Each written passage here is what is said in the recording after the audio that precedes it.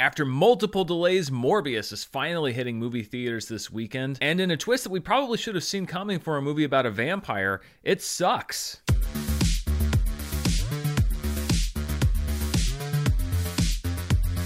Hello everybody, I'm Dan Merle. This is one of our cats, Muffin. She's just going to hang out while I do this review. And this is my review for Morbius, the latest entry, not really into the MCU, but really is there an MCU anymore? Everything is being mushed into one big Marvel universe, but this is the Sonyverse. This is not part of the official Marvel Cinematic Universe canon, or is it? I don't really know the answer to that question. Morbius is directed by Daniel Espinosa, who's been behind movies like Safe House, Child 44, and Life. The script comes from Matt Sazama and Burke Sharpless, writers of The Last Witch Hunter and Gods of Egypt.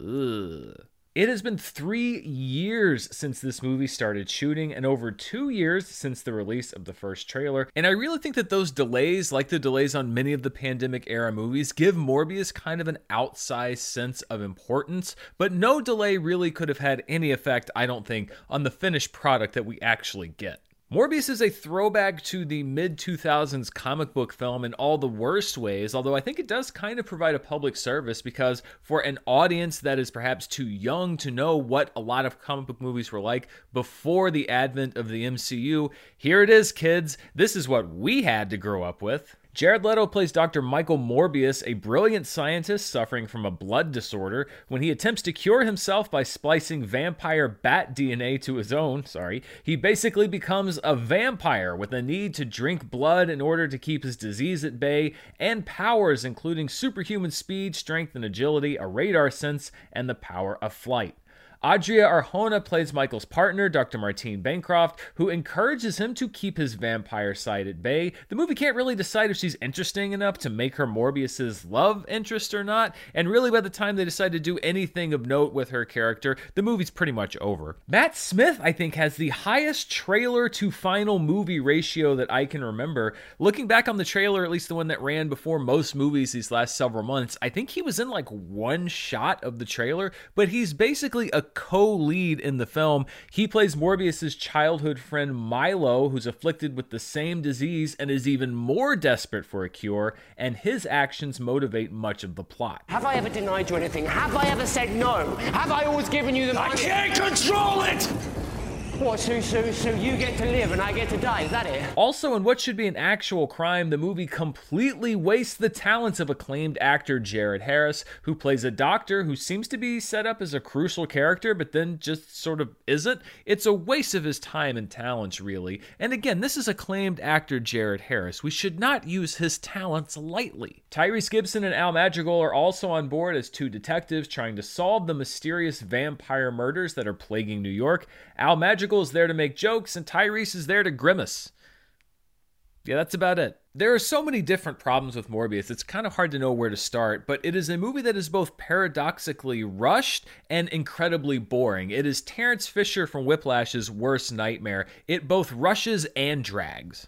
1, 2, 3, 4. 1, 2, 3, 4. 1, 2, 3. No.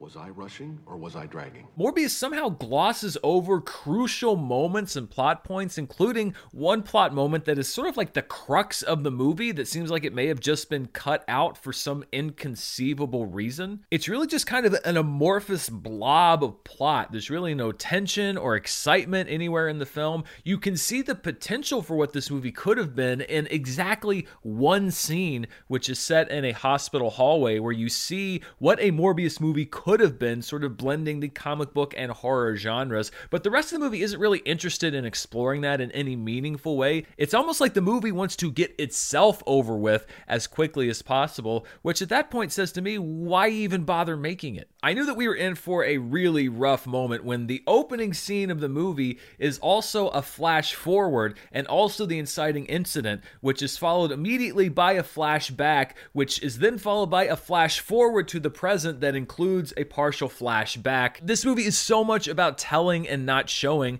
that it really tells you the interesting parts and shows you the boring parts. That's not really the way that you want to go. Honestly, this isn't really even a Morbius movie. It's kind of a cartoon Dracula versus cartoon cartoon Dracula type thing. Nobody's really remarkable in any way or does anything interesting. It's just such a non-movie. I mean, the origin of Morbius is interesting, and I like how they set up the moral dilemma of his character, but they never go anywhere with it. It's all just a setup for the same cliched story points and fight scenes and action sequences that you've seen 100 times before. Speaking of things that you've seen and heard before, there's a note that I wanted to make about the film's score. Usually when I single out a film score, it's because it was great. Here, composer John Ekstrand doesn't just reference the score to Batman Begins, it is a straight up theft. And all of this on artificial blood.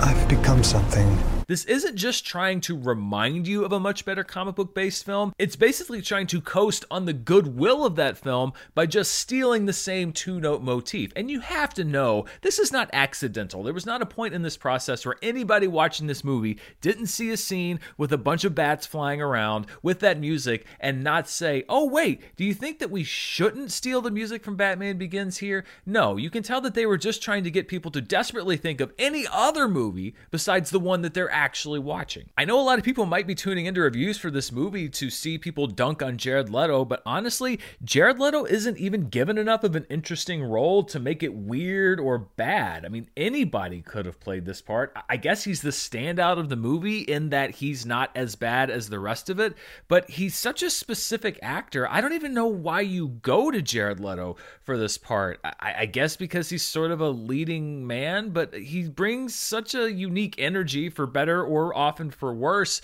to all of his acting roles.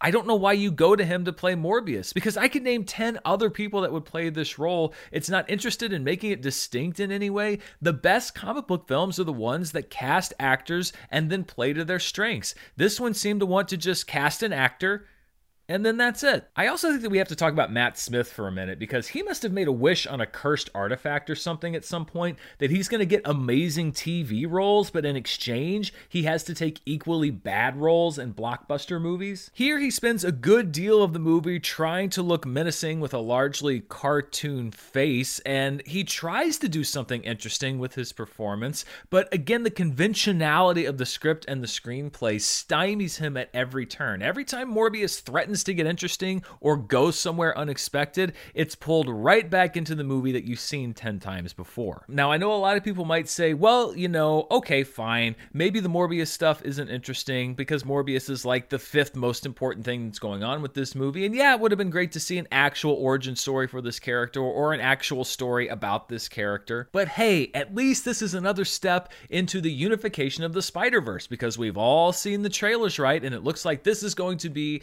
a key component into the next evolution of Spider-Man. Yeah, no. If you're going for the Spider-Man tie-in, you're going to be sorely disappointed, because some of the stuff that's in the trailers is just straight up deceptive. I mean, not even in the movie. Yeah, this shot that people were talking about, oh, what's this version of Spider-Man doing in the movie with all these posters in the background? It's totally not in the movie. This was total bait from Sony. And there is, yes, a Spider-Man villain from the MCU that is in the movie if you've seen the trailers, but the incorporation of this character is both completely inconsequential and laughably executed. Like, if you told me that one of this movie's post-credit scenes, or maybe both of them, were filmed yesterday and rushed into the cut in time to get out today, I would completely have believed you. The execution of this crossover is mind-bogglingly sloppy. It was obviously the product of some sort of a reshoot or rethinking of how it was done, and I honestly can't believe how bad it was. I've just got to be honest. I cannot believe how badly they did it. Of all of the different times that Sony has tried to set up a bigger Spider-Verse, discounting the wonderful animated film, and I'm including here that terrible attempt at setting up a Sinister Six in The Amazing Spider-Man 2, this is easily the worst. It is the most amateurish, on-the-nose way you could possibly imagine trying to bring together a bigger universe, and by the way, also doesn't make sense in conjunction with anything that you've seen in the movie. If you want to know the real difference between Sony and Disney's MCU, look at Sony's attempts attempts to build a bigger Spider-Verse, because I think that they have been largely disastrous. And it's not just some of the Spider-Man stuff. The trailers for this movie actually have a lot of things that aren't in the finished movie, like this line. I'm just kidding. It's Dr. Michael Morbius at your service. And this line. Hey, Dr. Mike, you and I should stay in touch. And this. Time to let go of what you used to be. Discover who you're meant to be. And this. Michael Morbius. Got tired of doing the whole good guy thing, huh? What's up, Doc? It's no surprise that there's a trailer that has something in the movie that's not in the movie. That happens all the time, but like, you've had a long time to figure this out. You'd think that maybe they would have locked picture on this, I don't know, maybe a year ago or 6 months ago or 3 months ago. It looks like they locked the cut on this picture like 2 hours ago. It's honestly kind of shocking that Morbius is as bad as it is, given the time that Sony has had to make adjustments and to fix it. I feel like this delay caused by the pandemic was used to cut stuff out of the movie and to make it more incomprehensible than it may have been if it had come out when it was supposed to back in 2020. The end result is a movie that is too sloppy and forgettable to even be memorably bad. It is, like I said, really a throwback to when we all used to dread the coming of a new comic book movie because we knew the disappointment that was almost sure to come. The things that made the X-Men and the X2s of the world really stand out as masterpieces amongst a sea of just bleh. Obviously, the intention with Sony is to bring us more Morbius than what we've gotten in this movie, and I think that the potential is there for him to be an interesting character. I just hope that the studio maybe decides to make him an interesting character, or we're in for a very dull ride. So those are my thoughts on Morbius. Obviously not a recommendation from me. Are you excited for the film? Are you still going to go see it this weekend? Let me know down in the comments below. And before I leave, I also want to thank the sponsor for today's review, Stamps.com. Something a lot of people don't consider when they look at things like YouTube channels is that I consider myself technically a small business owner and operator. And for anybody that actually runs a small business, the name small may be in the title, but it is anything but. I know that I'm always looking to grow and attract audiences in new and different ways. And in addition to that, Mara and I love to stay in touch with our friends in LA and send them stuff. So between those two things, we are sending and receiving packages all the time. Stamps.com has been a huge game changer for us by allowing us to save time by not having to make repeated trips to the post office and save money by offering unbeatable rates. Time isn't just money, money is also money. Stamps.com gives you access to all of the UPS and post office shipping services that you could possibly want and offers you incredible discounts of up to 40% off of post office rates and up to 76% off of UPS rates. You're not going to find these discounts anywhere else, and you don't even need any special equipment. All you need is a computer and a standard printer, and within minutes, you're going to be able to send letters, packages, whatever you want, any place, anytime, anywhere. Whether you're running a major warehouse or a small side hustle, stop overpaying for shipping with Stamps.com. And right now, you can sign up with the promo code MERL, that's MURRELL, for a special offer that includes a 4-week trial, free postage, and a digital scale with no long-term commitments or contracts. Just go to Stamps.com and click the microphone at the top of the page and enter the code MERL, MURRELL, to get your special offer. I want to thank Stamps.com for sponsoring this review, and I want to thank you for watching it. Stay tuned right here on the channel for the latest in movie news and reviews. Good luck if you're heading out to see Morbius this weekend. Until next time, stay safe, and thanks for watching. Bye.